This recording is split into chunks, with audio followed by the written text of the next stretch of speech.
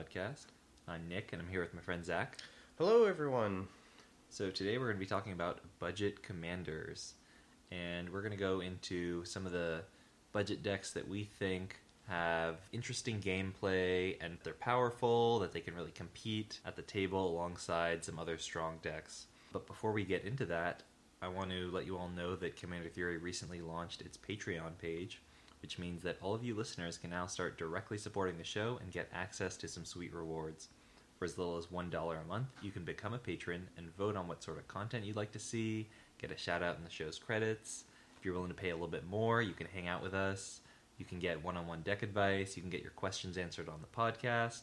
So there's a lot of perks available if you're interested in becoming a patron. So check us out on patreon.com/commandertheory and become a patron today. If you're on a tight budget and you can't commit to becoming a patron, there's still other ways that you can support the show. You can help us out by giving us a review on Apple Podcasts or Stitcher. It helps other potential listeners find us so we can grow our listener base, invest some more time and money into the podcast, and produce better content which you get to enjoy free of charge, all because you took a few seconds to write a review. So please write us a review or become a patron to support the show. That being said, let's jump right into Budget Commander. First off, I think we want to talk about power level. So it's pretty easy to throw cards into a deck and call it a deck, but that's not kind of what we were focusing on here. So what were kind of some of the constraints that we had for this?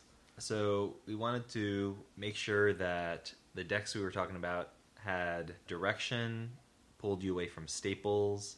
We find that like staple cards naturally, because they fit into so many decks, there's a lot of demand for them that drives their price up. So a commander that pulls you away from staples has a lot of tech, has a lot of unique cards you're playing that nobody else really has demand for. That's going to make it easier for you to stay under your budget. Another characteristic of the budget decks we're talking about today is that we're focusing on decks in fewer colors. Yeah. We want to reduce the amount of money you need to invest in your mana base. Like in a monocolor deck, you don't really need to worry about spending any money on your mana base. Yeah, exactly. And in a two-color deck, you can still get away with the $5 or less lands and still have a pretty playable deck. Mm-hmm. There's also a tendency for certain colors to be less expensive than others. Yeah, definitely true. Colors like white and red that are maybe a little bit less powerful than the other colors. Yeah. There's less demand for those cards, and the staples in them aren't quite as expensive. Yeah. So it's easier to stick to a budget if you're in, say, a white and red color identity. And we really want to make sure that we're talking about decks that are viable. You can easily stay under your budget if you're building like Zuberi Tribal Griffins. That deck's going to cost you almost nothing because Griffins are just like commons. There's not a lot of pushed Griffins. Yeah. But it's really going to have a lot of trouble competing against a strong field of commanders. Yeah. So we want to talk about decks that we really think have what it takes to compete and still not hurt your wallet too hard. Yeah. There was a time, and I used to do this, I would go to, it wasn't a card shop, it was a card salesman who I knew, and I would spend like $50 to $100 on a weekend after paycheck or whatever, and you'd make a really good competitive commander deck, and that would be, like I said, $50 to $100, and that was pretty reasonable, and this was, God, like 7 years ago, 8 years ago. The format was still kind of like blossoming. There's a lot of tech that people were discovering still because there are just so many cards that no one had looked at for so long. Kind of, we just live in a different time now. Especially over the last, say, like 2 years. Especially, yeah. Commander staples have gotten much, much more expensive. There's been a lot more demand for them. The size of the Commander audience has increased a lot. Vastly. Like, Commander drives prices now on cards, which kind of blows my mind. Yeah. So while there are going to be some decks that we talk about today that are going to be in like the $100 to $150 range, our definition of budget is going to be like $250 or less. Yeah. And of course there are changes you can make to these to make them even cheaper. We're going to be posting all of the deck lists, so you can go ahead and take a look at all of them, see what changes might fit your budget. For example, we didn't really skimp that hard with the mana base on these multicolor decks. Yeah. If you want to take everything out and replace them with Guild Gates and other tap lands, then that'll also cut the price down and make it a little bit more affordable for you. Yeah, totally reasonable. Just basically, if you're listening, we are very sorry, but we don't really have any lists that are less than $50, like, or in that kind of range anymore. Yeah. I just don't think it's competitive anymore, and that's kind of what we're focusing on, is like fun but competitive. Like, you're playing in a casual format, but you don't want to suck. So yeah. I also want to say that, like, if you spend $50 and you build the deck and it's just not playable, not viable, then that's kind of a waste of $50. yeah, exactly. In some respect, like, you do kind of get what you pay for, and it can be worth your while Yeah. to invest in a deck that is going to last you a long time. Yeah, and so a lot of these ones, what we're about to say is like a segue, are kind of that. Like, maybe 150 is kind of pushing it for whatever reason right now in your life, but maybe you buy a card or two every now and then, like, work up to a commander. That's what happened with me and Nick, I think, when we started playing, is I bought a bunch of cards when they were a buck or less, and all of a sudden inflation happened. Yeah. And that's not going to stop anytime soon. Yeah, so, like, these days, when a new set comes out and I can tell that's going to be a staple, Yeah. like, I'll buy as many copies as I think I'm going to need, and also, like, I'll pay attention to when things rotate out of standard. Like, Yeah. right as Shadows over Innistrad rotated out of standard, I was looking at, like, Tireless Tracker Yeah. and Thing in the Ice, and I was like, these cards are so sweet. Why are they, like, $350 each? I'm Yeah. going to buy a playset of each. Yeah. And just So have them. I did the same. Yeah, and it's like, okay, sweet. Now I got these cool cards. They're both, $10 to $15. Yeah. Sometimes you just gotta pay attention to rotation and just, like, buy when you can. Yeah, exactly. And I think that also will come with, if once you kind of learn your playstyle, things you like too, you can kind of follow that a little bit easier. So Tireless Tracker is super easy for me. I'm like, I have a lot of grindy decks that use lands and green that, like, really hit all their land drops. Like, this is going to be a card that, I mean, I know it's going to be expensive for Modern, but I also know I'm going to play it.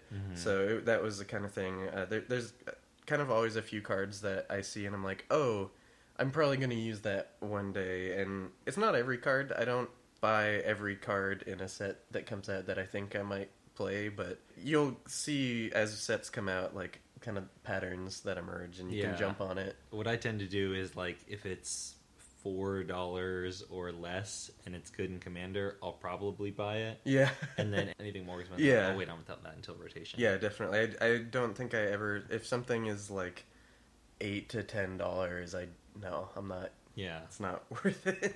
Yeah. So, but yeah, I think getting into that, like, these decks that we're talking about are very good for that. Like, if you do invest in these deck lists that we're going to post, like, they will serve you well into the future, And I would say. And there is some crossover between some of these decks. I'll point it out as we get into it, but it will be possible for you to, in some cases, like, maybe swap out the commander, swap out a couple cards, and transition over into a completely different deck. Yeah, so cards you buy for one commander might serve you well with another commander some other time in your life. Yeah. And that's great. That's good. And one last thing I want to say, I know we're postponing jumping into Yeah. decks a lot, but just one more point I want to make on the value of maybe spending a little bit more on a deck, and why, like, we don't want to maybe do the $50 builds. Yeah. There's something to be said for the ratio of, like, the power of a deck over the cost. And I think that these decks are all a great value on that metric. Yeah, definitely. Like, you are going to be able to knock the wind out of some people Yeah. for $150, and that's a great deal. Yeah, some of these lists, looking at them as we're getting the show ready, made me smile pretty hard, because like, you can kick some butt pretty hard with a lot of these lists, and that's pretty great. Honestly, anyone can drop $1,000 on a deck and it's going to be good. Yeah, that's of course, like, you're buying the cards that everyone knows are good, but I think there's something to be said for, like, the power to cost ratio. Really getting the most bang for your buck. Yeah, and you'll feel pretty good about playing these decks, and kind of, you'll have a good time and kind of be able to sit and sleep easy knowing you didn't spend $1,000 or more on a deck list, which Yeah. is something I try to avoid too when I'm brewing. Also, Yeah, you could build, like, 5, 6, 7 of these decks for $1,000. yeah, definitely. So, and not to say that I got fat stacks at home. I don't think I have decks that are incidentally $1,000 now because, like, turns out that like card from when I was in middle school is a lot of money now, something like that. But I don't think I've ever spent that much on a deck before, like all in one sitting. So not that we're trying to sit here on like any high horse and say like you should spend money on every staple you see. Like I think that's one of the reasons we're doing this. Like, no, you do not need to do that. You do not need to just get every staple for every color or whatever. I want to also point out that this is not a comprehensive list. Yes. These are some lists that we are aware of, that we maybe have some experience with. If there are other budget decks that you think are really competitive and like fall within this same like low price range, let us know. We're really excited to hear about other viable budget options. Yeah. And, you know, we'd be happy to highlight your deck maybe in the next time we have an episode on Budget Commanders. Yeah, I would... We've talked about maybe making this a thing we do repeatedly. So if you like this and this content appeals to you, like let us know and we can try and make it something that happens more. Yeah. All right. I think we're finally ready to jump into the first deck. It's time. We're going to go through these in color order. The first deck I want to talk about is SRAM Senior Edificer. A strong SRAM deck can be built for about $159. That's, as of the time of this recording, the list we have is $159. And part of the reason it's so cheap is because a huge percent of the deck, 40 to 50%, is 0 to 1 cost equipment. Yeah. Nobody else is trying to play Bonesaw. Yeah, no one is buying these cards. There's not a reason to buy these cards for really any other format or this format or anything. Of course, it's a monocolor deck, so you're going to have your 38 planes or something like it. And then you're going to have equipment that are like, 50 cents each. So really, in terms of like expensive stuff in the deck, you can afford to have a couple things that are a little bit more expensive that make the deck really run. Yeah. So like this is a deck that probably wants an Enlightened Tutor. Recruiter of the Guard is good in this deck because Pure Steel Paladin is like so important to getting it going. Yeah. Once you have Pure Steel and SRAM and your deck is like 50% equipment, it's like, okay, for every single equipment you cast, you're likely to get another equipment in those two cards, and then it just really and you just you're off to the races off from there. So this is a powerful deck. I'd say in terms of things you can do to add money to the deck, more fast mana. Although your equipment are very cheap, you still do a little bit of like stop and start, and it's like, maybe I'll draw 10 cards this turn and cast a bunch of equipment, but it's like then I've run out of mana and I gotta stop. But if you can be drawing into artifacts that generate more mana than they cost you, if you can be drawing into things like Chrome Mox, Mana Crypt, Mana Vault, if you can increase your mana over time too, that extends the amount you're able to combo off on each turn. This is one of the decks where I actually think Mox Amber is playable, because if you're going off, SRAM is there, so you can drop a Mox Amber and it's actually playable. Yeah. And that one in particular is the cheapest of the Moxes for good reason. But this is definitely one of the lists that you can definitely upgrade. Like, obviously, in a monocolor deck, you can also run a bunch of cool, good lands. Like, you could throw a Strip Mine in here or something like that if you wanted to upgrade that. But you don't need to. And like Nick said, I think that if you want to make this list, investing in that Recruiter of the Guard or investing in that Enlightened Tutor, that's not even just going to help you for this deck. It's just going to help all of your white decks for now on. Same with fast mana. I think it's going to be a recurring theme when we talk about how to add money to the deck. Is just increasing the amount of fast mana, making sure that whatever broken thing you're doing starts faster. Those investments are going to easily slot into any other deck, even though, like, say, the Cathard's Shield in SRAM, that's not going to get a lot of traction in your other decks. The money you add to this deck will serve you well elsewhere. Yeah, into the future for a long time. Like, these are cards that have been played for a while and will continue being played. So I think that if you buy the deck list and then do splurge on that, like Enlightened Tutor or some other fast mana, you'll use that as long as you play Magic. I just want to give you sort of like the pros and cons of this deck to give you a better idea of whether you'll like playing it. The pros of the deck is that it's super explosive. Yeah. You're going to cast SRAM on turn 2 every game, and then starting turn 3, you're going to draw a ton of cards, cast a bunch of spells.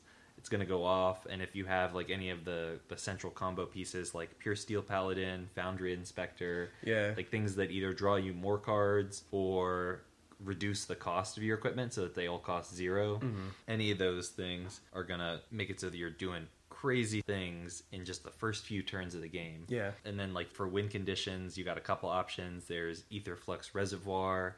If you're casting a bunch of spells, your life total's getting bumped up, and then you can just laser cannon people. You can also, like, with your Pure Steel Paladin or with like a Sigarda's Aid, you could just put all of your equipment on SRAM and get your commander damage in there really early in the game. That's kind of hard to stop. I'd say that the cons of this deck are that it plays the same way every time. Yeah, if you are into consistency, this is the deck for you. And if you kind of want a little more variation in your play, you should probably invest in one of the other lists we're going to mention today. This deck is incredibly consistent. Yeah, or if you don't like combo, or if your meta doesn't like combo, then maybe this is one you'd want to stay away from. But it is fun and powerful and super cheap. Yeah, you will play your Quarter Shield and you will feel like a god as you draw your cards and just run through your whole deck, and it's pretty cool. We have another mono white. I think we tried to do a few of each color at least. Yeah, as best we could. Yeah, and so the next mono white deck is one I think we both have very fondly in our hearts. It's Jazal Goldmane. The list we have can be built for $163 as of the time of this recording. If you're not familiar with him, he's a 4-cost 4/4 first strike cat, and he has the ability pay 3 white. Attacking creatures you control get +X until end of turn, where X is the number of attacking creatures. So the way this deck is built is it tries to get as many creatures as possible on the board on turns 1 through 3. Then it casts Jazal on turn 4, turns him sideways and activates him on turn 5. By then you're probably attacking for about 40 damage on turn 5. It's incredibly consistent. And fast and powerful, and you're like we said, it's a very budget list. Like, you can run cards that on their own aren't super strong, but combined with this commander in particular, like, just crazy explosive, and just like you will be surprised how quickly it adds up. Yeah, so to give you an idea of like the kind of cards we're running when we're talking about like getting lots of creatures on the board on turns 1 through 3, it's things like Gather the Townsfolk, Spectral Procession, even a lot of like 1-drops like Boros Elites or Savannah Lions. Yeah, like just whatever it takes. You're running through cards really quickly, but you kind of don't care because you're also killing people very quickly. Yeah, I'd say the upside to this deck is that it's super cheap, it's super fast. Yeah, because you're swinging for lethal on turn 5 every single game. It's consistent. Crazy consistent. Downside is that it's pretty soft to spot removal because you need to be able to activate your commander. That's the force multiplier. That's what gets your deck from turning Savannah Lion sideways to like turning a 7/6 Savannah Lion sideways.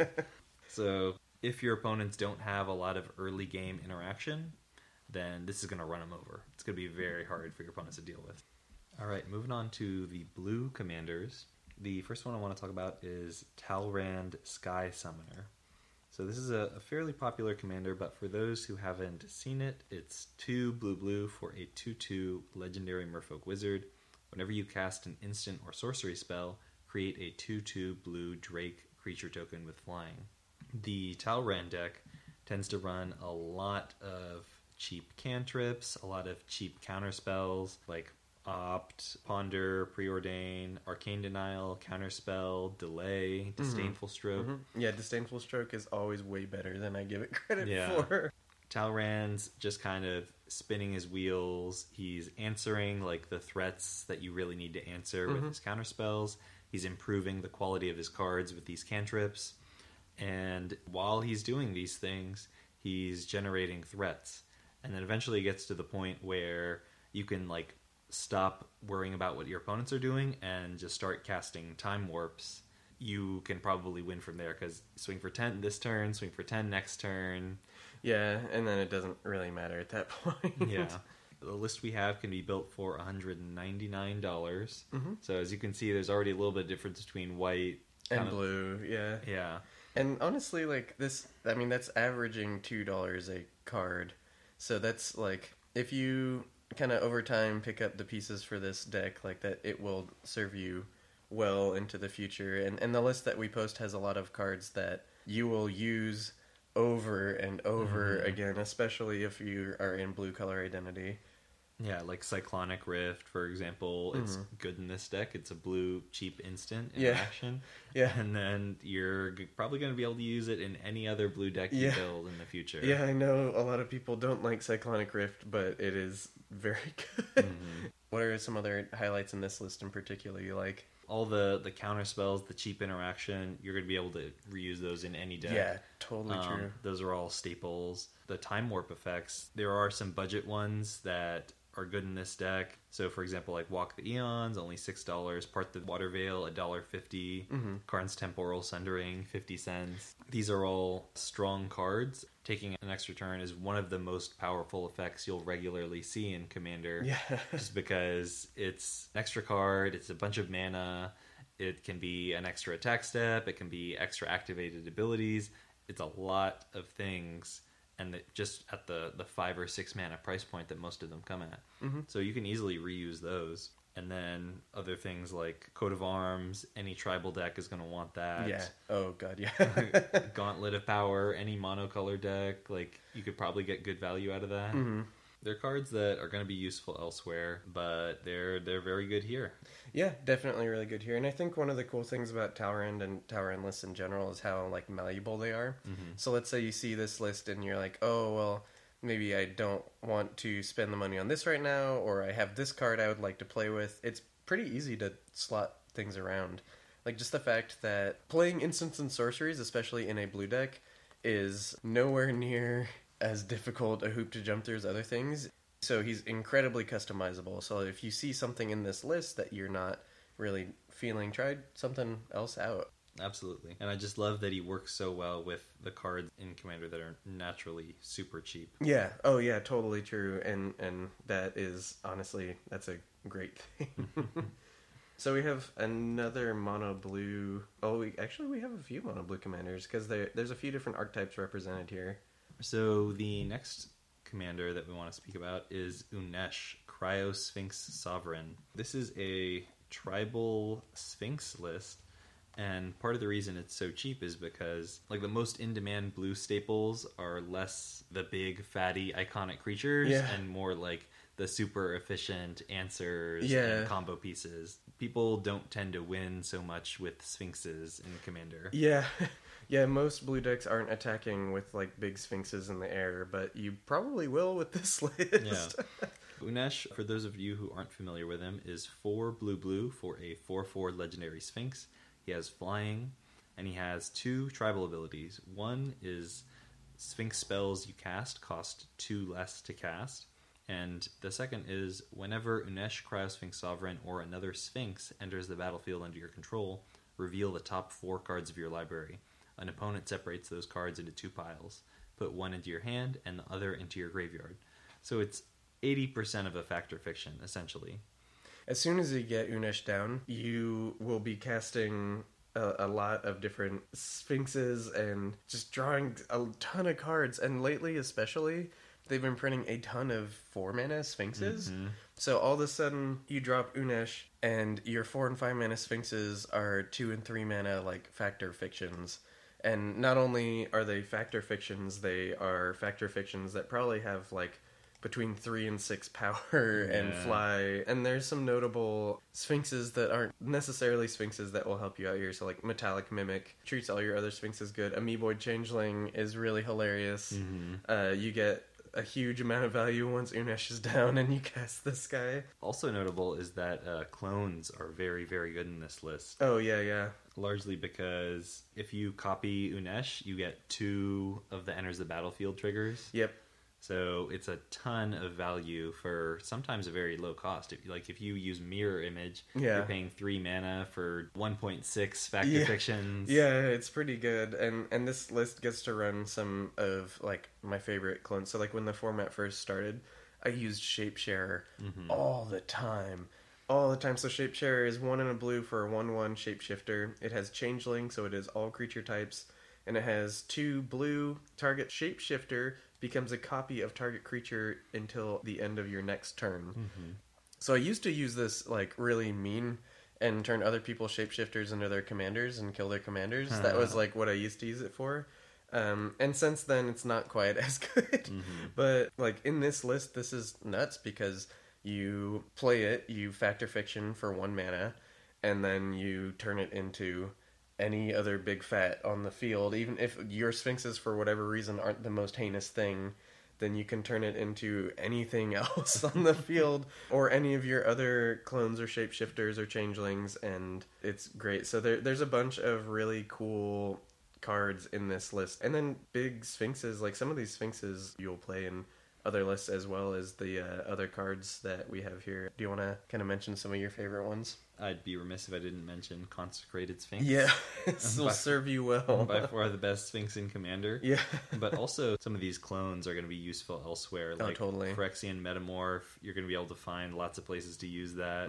If you decide to invest in a Phantasmal Image for this deck, that's also very strong, very good elsewhere. And of course, like, because this deck doesn't really get going until Unesh hits the battlefield, there's a lot of mana ramp in it, so you're going to want things like Worn Power Stone, Coalition Relic, Thran Dynamo. Those, of course, slot really easily into elsewhere. most lists. There's a High Tide in this list that I actually 100% agree with, because if you go, like, turn 4 High Tide Unesh, you're off to the races. Like, then it's on. And it's really good later in the game, too, because if Unesh is already down, and you top deck a High Tide, you go, oh, okay, High Tide, let's run through all of these Sphinxes and just kind of can take off from there. So it's a pretty powerful effect, and I don't think it's that much money these days still.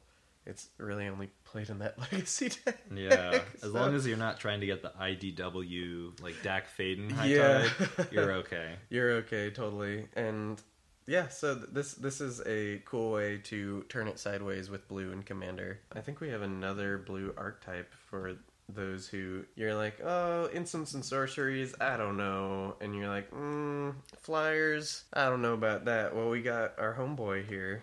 This guy, he's been a format staple for a long time. It is Arkham Dagson. If you've been playing a while, you've probably seen an Arkham Dagson list, but he is a 4 mana, 3 and a blue for a 2/2 human artificer, and he has tap. Target artifact creature's controller sacrifices it. That player may search their library for a non-creature artifact card, put it onto the battlefield, and then shuffle their library. What could you do with that, you might ask? A ton of stuff, but this list in particular is great. Yeah.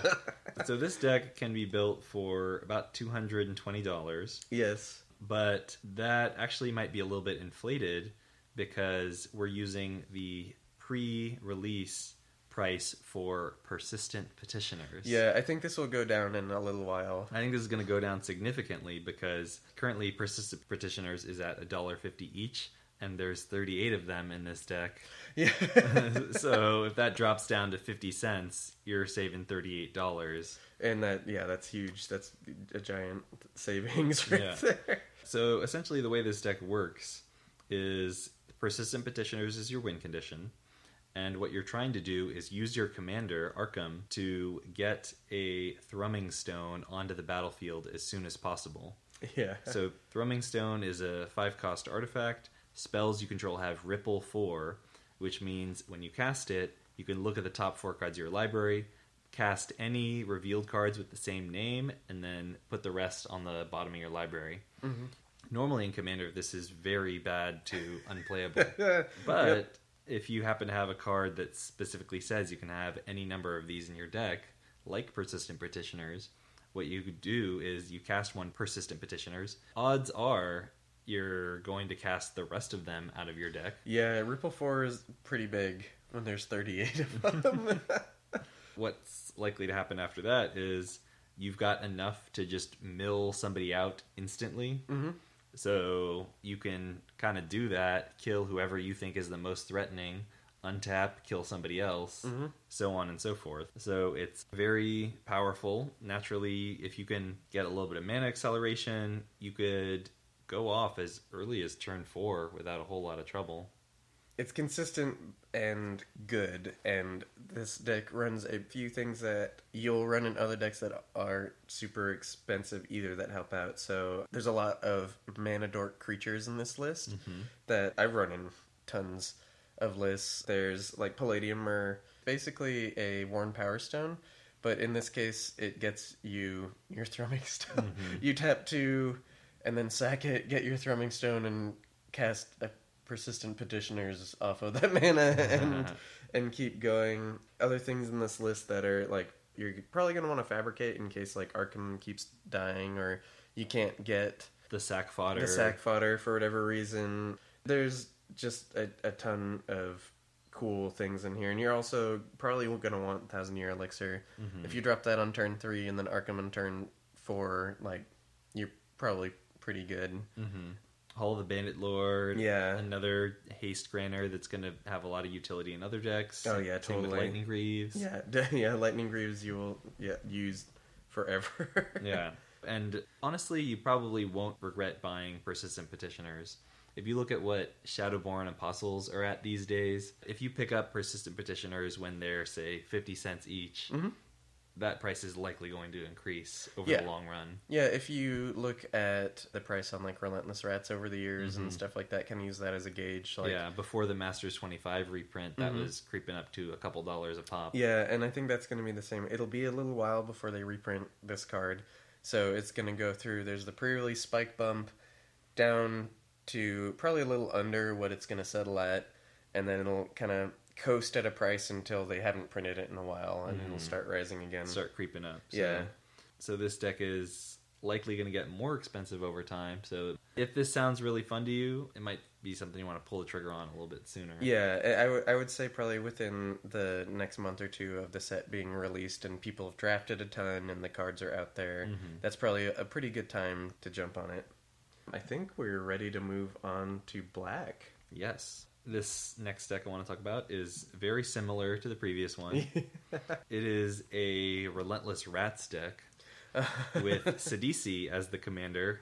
And rather than using Arkham as your tutor, you're going to use Sidisi Undead Vizier, which is a 5-cost zombie Naga.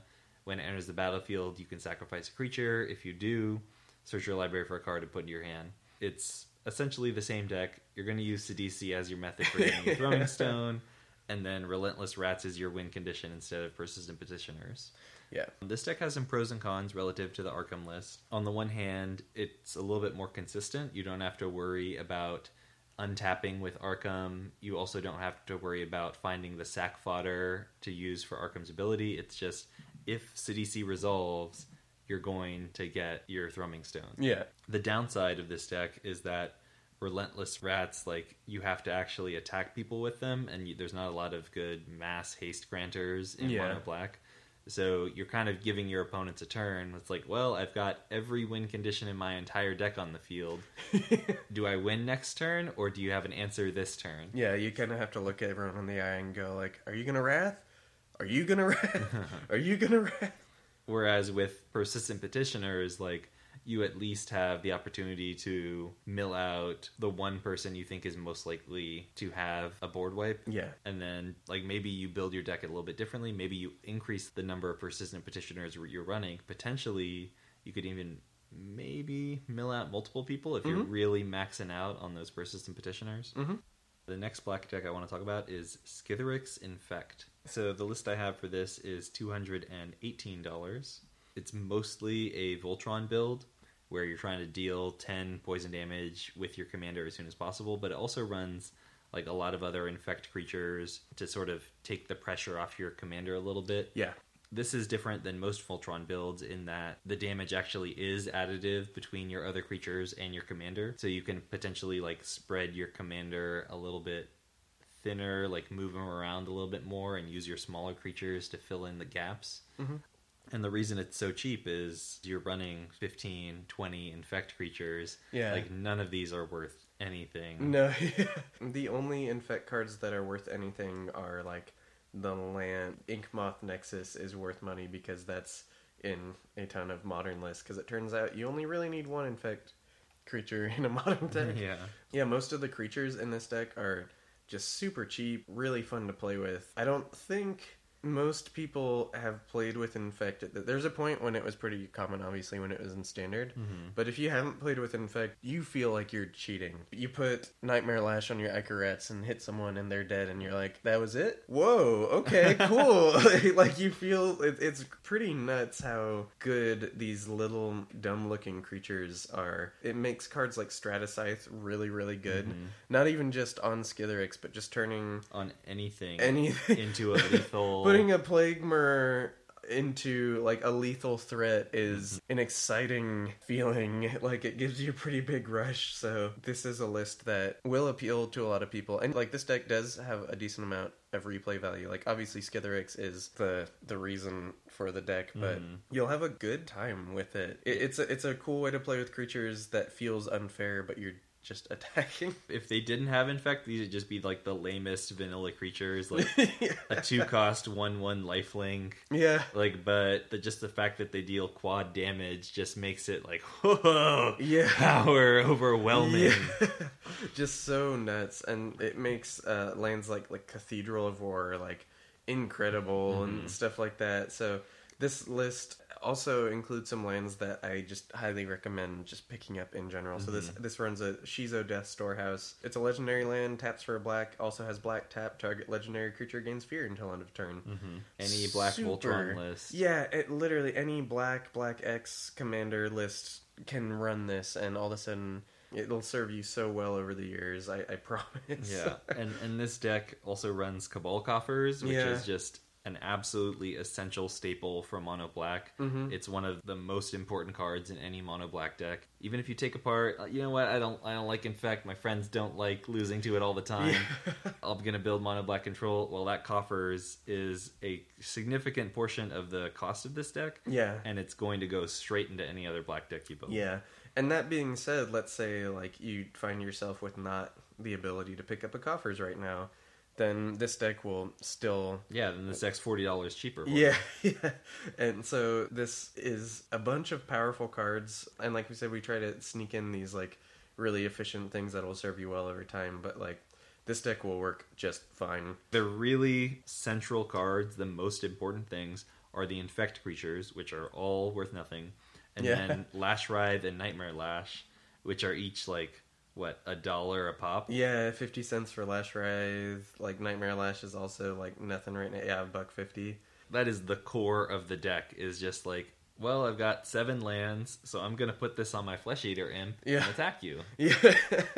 And honestly, as someone who's played a lot of black lists in general, like, these two cards are just so good in mono black in general. Even if your commander isn't a Voltron commander, putting, like, a Lash Writhe on your commander just will kill someone.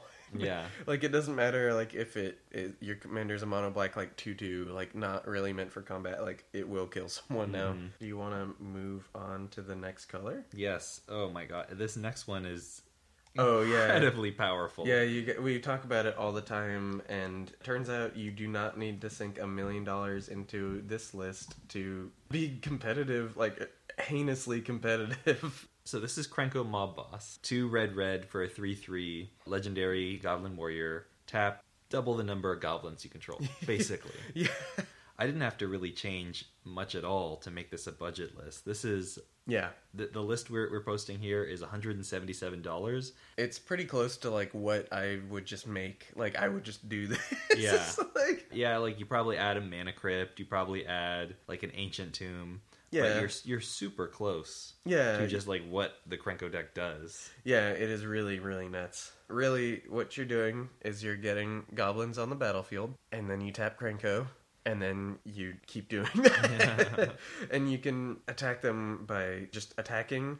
You can use Perforos as one of the cards in this list to just kill them. Throne of the God Pharaoh has been an incredibly strong addition to this list. Like, let's say you rain it sideways on someone, and then you drop Throne of the God Pharaoh, and they're taking double that much again. Like, this list has a ton of really crazy stuff. And my favorite things that you'll run in most red tribal lists are, like, Shared Animosity. Whew. This card is, like, if you've never seen it before, it's 2 and a red for an enchantment.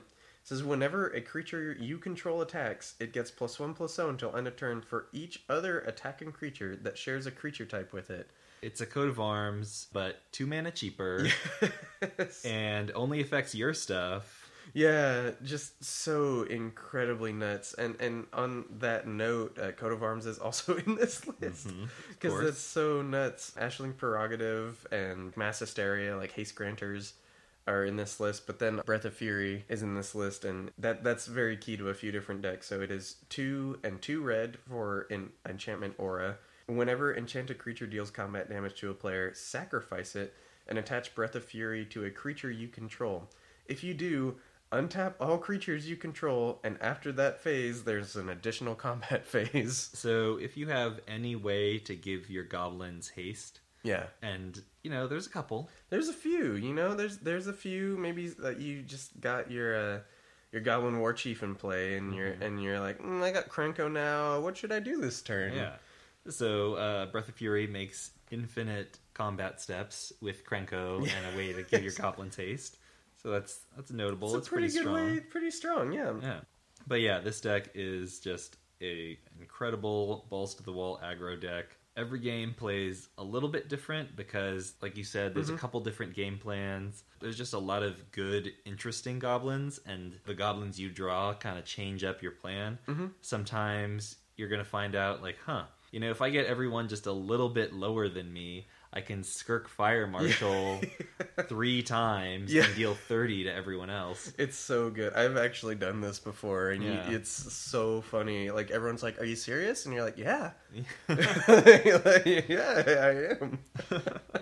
And then on top of that, like, sometimes you just draw your, like, Goblin Chieftain and your Goblin King, and you just are attacking with, like, a bunch of, like, 3/3 and 4/4 goblins. Sometimes you draw your Coat of Arms, and you're attacking with a bunch of, like, 10/10 goblins. And sometimes you can even play a more controlling role. Yeah. If you get some of your sack outlets, you know, if you get your Skull Clamp, if you get your Arms Dealer, your Goblin Trash Master. Yeah, and honestly, like, Ib Halfheart does a great job of being like, I'm not going off yet, but, like, do you want to lose your board? Yeah. Like, here, I'm coming in. So there's just a lot of play. It's really powerful, fun deck Yeah, no, super fun. at a super low budget. Like, you could cut this down to $100 if you really wanted to. Yeah, you honestly, and a lot of that is because, like, these goblins range from, like, a few cents to, like, $1.50 and just make up a bulk of this deck, and they are so good. They're so good when they work together. I think some notable things for this deck that will carry you, we have Hall of the Bandit Lord. You notice it's in a few of these lists for good reason. Perforos just kind of works in so many strategies. There's so many commanders that make so many tokens. We're going to mention a couple other decks in which he's used. I think Yeah. of, like, the 5 red decks we're going to talk about, he's in 3 of them. Yeah. We have a Shattering Spree in this list, and that card is always nuts. It's so nuts. And then We have a Rings of Brighthearth in this list. yeah, Rings of Brighthearth, and I've used Rings of Brighthearth in probably 3/4 of all the decks I've ever made for Commander. Just because if your Commander has an activated ability, chances are Rings of Brighthearth is pretty good. And of course, like, it just combos with, like, a good mana base. Yeah. If you have fetches, if you've got Yeah. even, like, Evolving Wilds, Terramorphic, Myriad Landscape, it's not hard to get a critical mass of those so that, like, every time you draw Rings of Brighthearth, it's going to be at least, like, 1 free Rampant Growth out of nowhere. Yeah, exactly. Or, like, combos with Sensei's Divining Top. It's something that if you invest in it, you will use forever. And I have had a good time with mine. I do feel bad that it is so much money. No, it really shouldn't be, but it will serve you so well over the course of your time playing. That being said, you don't need any of these to kick butt. I'm really excited about a lot of these red decks. Can we move on to the next one? Yeah, I think yeah. This next one, I honestly haven't built this deck, and I really should because I already have 2 mono red decks. I should just have a 3rd mono red deck because it's Zada Hedron Grinder. Ooh, yeah. So Zada Hedron Grinder is 4 mana. It's a 3 and a red for a 3/3 goblin ally. Whenever you cast an instant or sorcery spell that targets Zada Hedron Grinder, copy that spell for each other creature you control that spell could target. Each copy targets an additional one of those creatures. So, how much does this deck cost to build? This is probably one of my most favorite lists we have because for multiple reasons. But this list at the time of recording is $128. Super budget and like nutso strong. I keep saying these lists, a lot of them feel like you're cheating. This one, you just feel so cool. As soon as you target Zada with like Renegade Tactics, like it's a 1-mana red sorcery. Target creature can't block this turn, draw a card. And once you turn your, like, something terrible like that into, like, a draw 4 cards, because you played Beetleback Chief or something, it is nuts. Like, you are playing mono red, and you feel like you're playing mono blue. Yeah. It's so cool. That's not even the dream. The dream is, like, to go turn 2, like, Young Pyromancer, turn 3, Goblin Rabblemaster, turn 4, Zeta, and then, like, suddenly you're drawing like 7 cards off of these things, and then you're drawing into like your red rituals. You're going up in mana, and then you like draw into additional cantrips. Token producers and cantrips, and like I love Inner Fire, and this list makes use of it so well. So this is not a super common card. It's 3 in a red sorcery. Add red to your mana pool for each card in your hand. And most decks cannot play this card. Like, this card is unplayable. And in this list, like, you're going off and you see Inner Fire and you're like, oh, hell yeah. Like, you're like, oh, this is good. We're going off, boys. Also, like, Battle Hymn. Crazy good in this deck. Brightstone Ritual. Brightstone Ritual. If you've never played Brightstone Ritual, it's red for an instant. Add red to your mana pool for each goblin on the battlefield. So this isn't even counting just your goblins. Like, this is all the goblins on the battlefield, but you are probably going to be the source of most of them. But of course, like, in this red deck that's all about generating tokens, you're going to have so many goblins. It's so many goblins. Goblin Instigator, it's got Dragon Fodder, it's got Krenko's Command. So many things. Empty the Warrens is here. You will end up with so many goblins. And that is great. Some notable inclusions that will serve you well over time. Gamble. Mono red tutor. 1 red sorcery. Search your library for a card, then discard a card at random from your hand. And even adding cards like that into this list barely increases the price of this deck. Like, you really do not need much in this deck for it to just go off and be nuts. I actually, looking at the list, can't really see anything other than Purphoros that's like super nutso. I think Purphoros is the most expensive card in this list. It's probably true. If you cut him, like, what's the next most expensive thing? Tempt with Vengeance, which apparently is $9, but still, like, it's very, very cheap. It's hard to pick out how to make this deck any cheaper. Yeah, honestly, like, you're running like brute force, like the red giant growth. There aren't really many other decks that want any of these cards. So this deck is not so cheap, and like I said, just super fun. You're doing something that mono blue lists dream of doing. You know, like, you're playing this deck with these weird cards that fit together in just the right way to like push it over the edge.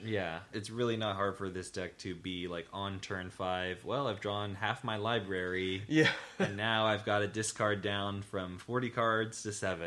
Like, you know, if you haven't just killed them by that point.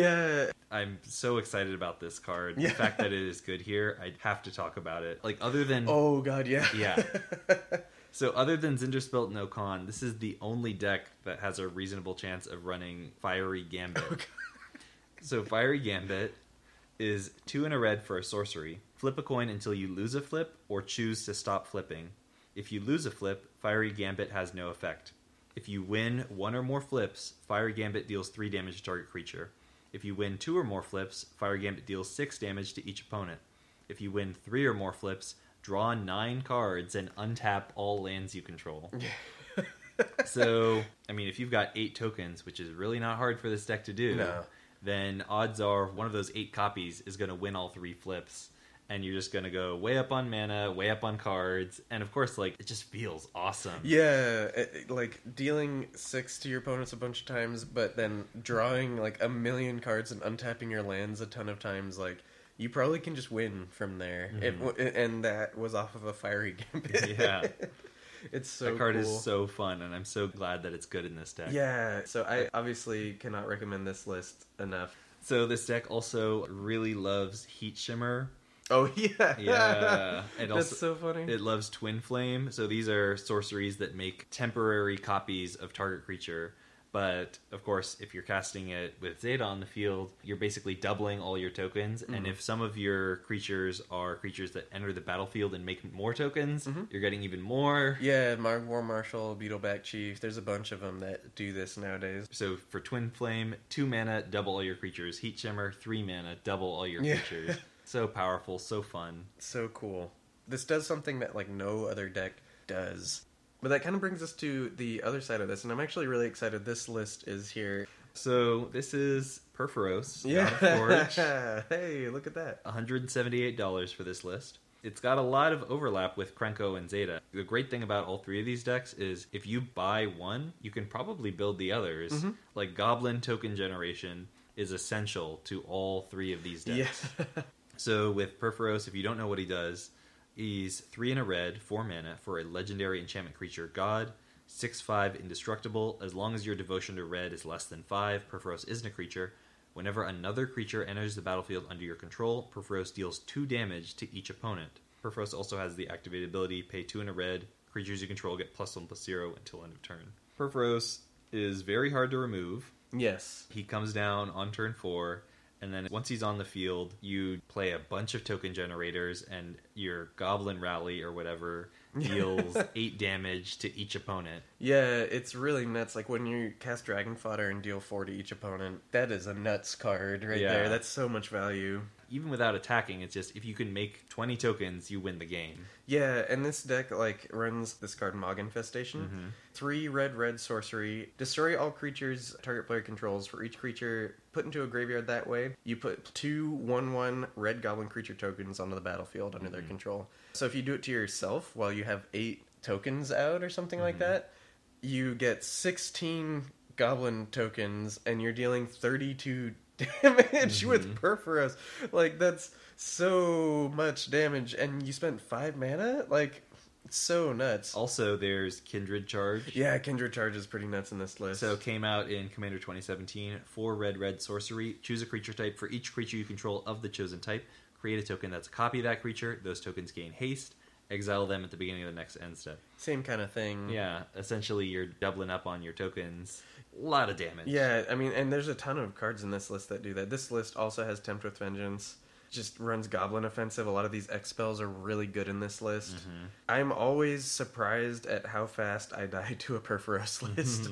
Yeah, Commander players are used to having such a huge buffer of life, so they can, like, dirtle around, don't really have to get going with their victory condition, but it's like, no, Perforos is... Yeah, he has other plans. He's not going to wait around for that. He's not going to wait around for that. I think some notable inclusions for this list that will serve you over time. This list runs Blood Moon. You're basically running Valakut in this list. That also will serve you well, but both of these cards you'll run forever in so many lists. And of course, if you want to drop the price even further, if you were to cut that Blood Moon and that Valakut, now we're talking about, like, the $140 level. $140 just cutting those 2 cards right there. And you do not need a Valakut to really wreck somebody. Like, obviously it helps, which is why we included it. And again, it's a staple that we think that you should probably invest in if you're planning on playing more red decks, but it is not necessary at all. So this next list is Neheb the Eternal. Yeah. It is 3 red for a 4/6 legendary zombie minotaur warrior.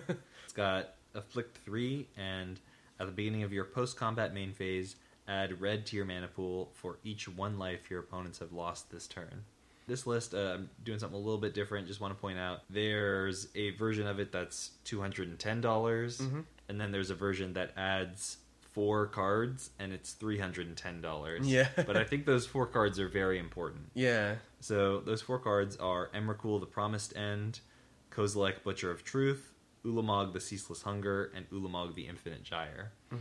So the thing about Neheb the Eternal is it's not that difficult to generate an absurd amount of mana with him. You just need win conditions to spend your mana on. Yeah. I think the legendary Eldrazi are really important here. because they are a way to win once you have 13, 14, 15 mana Yeah. in your post-combat main phase. Yeah, and something about them is that they are always going to be expensive, and they're always going to be good. Mm-hmm. So if you pick them up, let's say you pick them up, maybe you only pick up, like, Ulamog the Ceaseless Hunger, you're gonna be able to run that in a ton of lists, or maybe you only pick up Emrakul the Promised End. Like, these cards are going to be in other decks you're going to run. Turns out big creatures are good in Commander when they exile 2 permanents or give you a Mindslaver or draw you 4 cards and annihilate 4 permanents. But the majority of the deck, like the cards that actually are what you use to generate mana, are super cheap. Yeah. You're running things like Flame Rift, Yeah. 2-cost sorcery, deals 4 damage to each player. Acidic Soil deals 1 damage to each player for each land he or she controls. A bunch of Earthquakes. We've talked about this before. Like, Neheb loves Earthquake effects. Let's say you play Neheb and then turn 6 you Earthquake for 5. Neheb is still there, and you just dealt minimum of like 15 damage to your opponent, so you get 15 red mana. And you cleared the board out of whatever they had. Exactly. More than likely, at that point, there's not something that can survive a super big Earthquake. So you are just kind of in the clear to mess around and do whatever it is that you're trying to do. This kind of list with like big mana lists kind of tend to get really expensive. And I like that this list is here because it shows you that you do not need to run specifically like a $700 list to have this big mana deck that like is kicking everyone's butt. If you can invest in these Eldrazi because they're gonna serve you really well. But like I said, I like this list because it kind of just shows you that like, oh no, I can still win. I can still play this big mana list, play these big threats, like cast these big X spells, and we'll do totally fine. And it's one of the few decks that really feels like it can compete with green when it comes to mana generation. Yeah, totally. If Neheb lives to your post-combat main phase, you're going to be getting a ton of mana. Yeah. The issue is really just like, do I have enough things to spend it on? Yeah.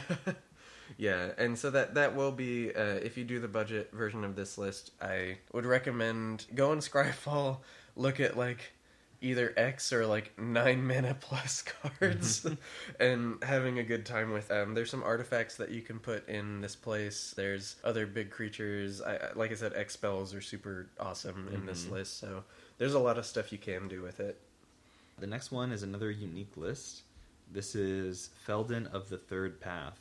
1 red for a legendary human artificer. He's a 2/3 and has pay 2 and a red, tap. Put a token onto the battlefield that's a copy of target creature card in your graveyard, except it's an artifact in addition to its other types. It gains haste. Sacrifice it at the beginning of the next end step. This deck can be built for around $229, and it's essentially a red reanimator list. Yeah, it's super cool. There's a lot of really powerful big creatures you could reanimate out of your graveyard. Balefire Dragon, giving that haste is pretty strong. Yeah. Giving Hellkite Tyrant haste, attacking someone, stealing all their artifacts out of nowhere. Yeah, out of nowhere. And Felden synergizes really well with a lot of these red rummaging effects.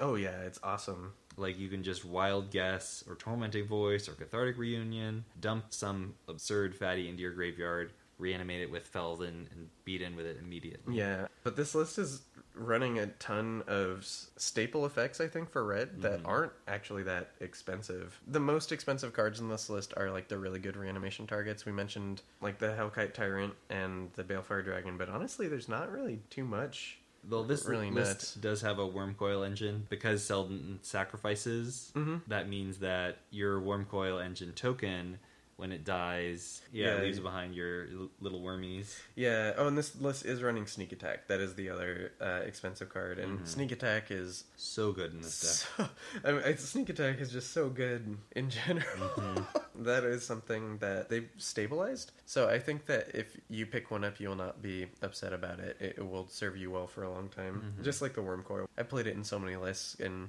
there's so many ways to eke value out of it, like this list does. If you want to add money to the deck, one thing you could do is add an Imperial Recruiter. That's a great tutor effect, helps you get a bunch of value, lets you churn through your deck, maybe even assemble some combos. It's a really strong card. Red, the last few years, has gotten a lot of tools and a lot of cool things. We put a lot of red decks into this list because it's A, very inexpensive, B, they're all super powerful, and see they're all interesting. You're playing game plans we've seen before. We've seen Reanimator, we've seen Combo, we've seen like aggro, we've seen like token aggro a bunch of times, but like the way that these decks are going about these things are so cool and so interesting. Can I talk about this guy a little bit? Sure, absolutely. So this is Azuri Renegade Leader. So Azuri is a tribal elves list, if you couldn't guess. He's a 2/2 for 1 green elf warrior. He has green, regenerate another target elf, and 2 green, so 5 mana. Elf creatures you control get +3/+3 and gain trample until end of turn. He is very good. Mm-hmm. So this list comes in at $159, and a big reason for that is because most of the elves you're running are not anything. One thing I like about this deck, and part of the reason it's so cheap, like this is, of the decks we've discussed today, this is one of the cheapest. Yeah. And the reason for that is it doesn't need to use Craterhoof as its win condition. Mm-hmm. Like other green decks, the way they typically go about winning is they'll have Craterhoof and then they'll have a bunch of tutors to find it. And Craterhoof itself is expensive. Some of those other tutors are expensive. Mm-hmm. It adds a lot of money to your deck. But because your commander is your win condition and all you really need to make him work is mana, you just freed up a bunch of slots in your deck and freed up a bunch of money for your budget. Yeah. And so this list is, like we said, budget and just so powerful. Like, there's an elf list that is good in every format, and Commander's no different. Like, there's just so many of them, and they will win you the game. And a lot of these that you're buying are easily playable in other decks. And Oh, a ton of like, them. A lot of these are just green staples.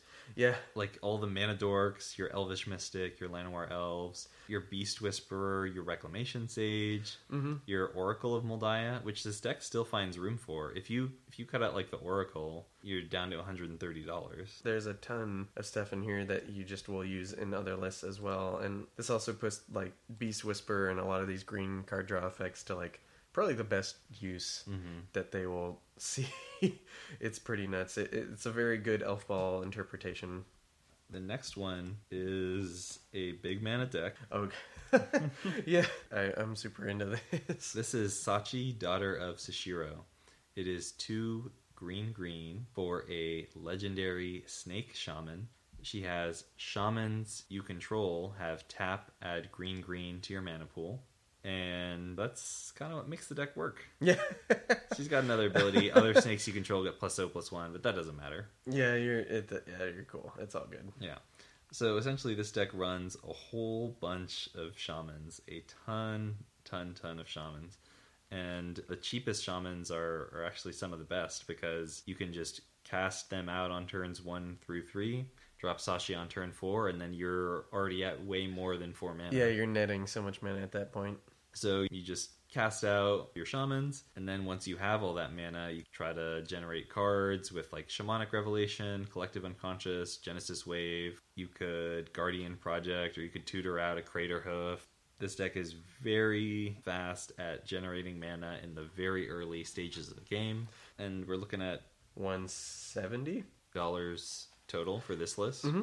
This deck is also running a Paradox engine because who would have guessed untapping all of your shamans is pretty good. This deck wants to be able to start like creating massive amounts of mana, drawing a ton of cards with things like Collective Unconscious. Beast Whisperer makes an appearance again. Oh, not a shaman. Yeah, he's still good in this deck. Oh no, but he doesn't unfortunately add mana. Oh, I was a fool. Yeah, save that for your Set and Corrosive Protector There list. you go. Yep. Yeah.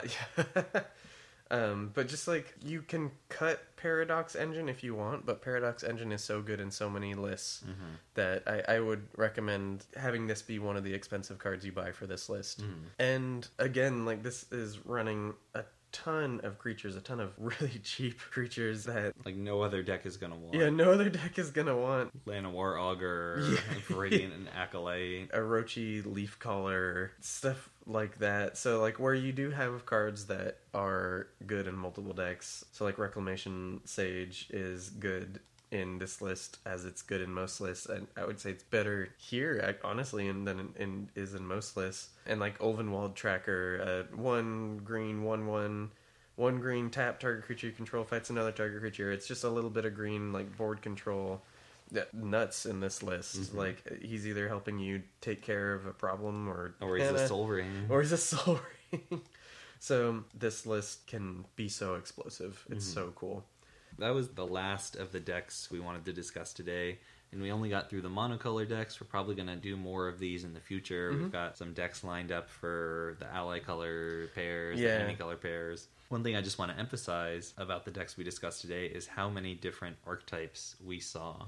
We've got combo decks, we've got aggro decks, we've even got some control decks, we've got ramp decks, reanimator decks. There's so many different things you can do. Yeah. There's a nuts amount of things represented in just these monocolor lists. Really, whatever archetype you enjoy playing, there is an option out there for you for a reasonable price.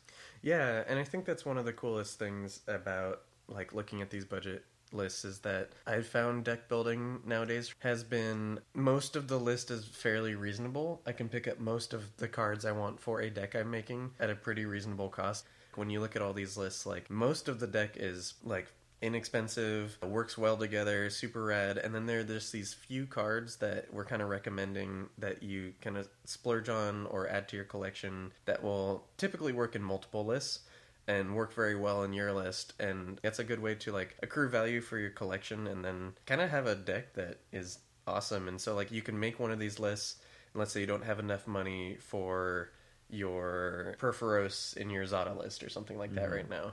You can still play Zada, and then eventually once you can pick up the cash to do that, you get your Perforos, you have it forever, and if you want to, you can slot into other lists, but now like your deck is just kind of upgraded. So and you could also just like switch over, use Perforos as your commander because there's so much overlap between those two decks. Yeah, totally. Like one of the things that I think a lot of these lists try to do is have a lot of that overlap so that you're not locked into one option. If you make like one of the mono red lists, for instance, you're not trapped. These cards will only ever serve me here. Like in particular, Zada has a lot of cards that only work in Zada, but there's a ton of the cards that are just gas in other decks too. Just like give you so much to work with, and that's true with the Perforos list, that's true with the Krenko list, with the Feldon list, and that's true with this like Sachi list, that's true with all of the lists have cards like that. So I think if you want to make a competitive list on a budget, this is a great place. This is a really good trove of information where you can kind of start with and kind of get moving. And I'm kind of excited to move on to the two color pairs. I think there'll be some interesting kind of synergies going on. I am also really excited to see where this series goes. And before we go, I just want to say thank you to our Patreon patrons, Bradley Pullen, Gustav Nyland, Ryan White King, Mark Tranquilli, and Eamon Schofield. Thank you all for your support. Without you, it'd be a lot harder to make this show and keep it on the air. Thank you, patrons in particular, and thank you to everyone who listened. Yeah, thank you guys so much. Thanks for listening. If you want to get in touch with me, I am at Commander Theory on Twitter and Tumblr. If you want to reach Zach, he is at Fat Bartleby on Twitter and Tumblr. The opening song is Lincoln Continental by Entropy, and you can check him out on SoundCloud. We'll talk to you guys next time.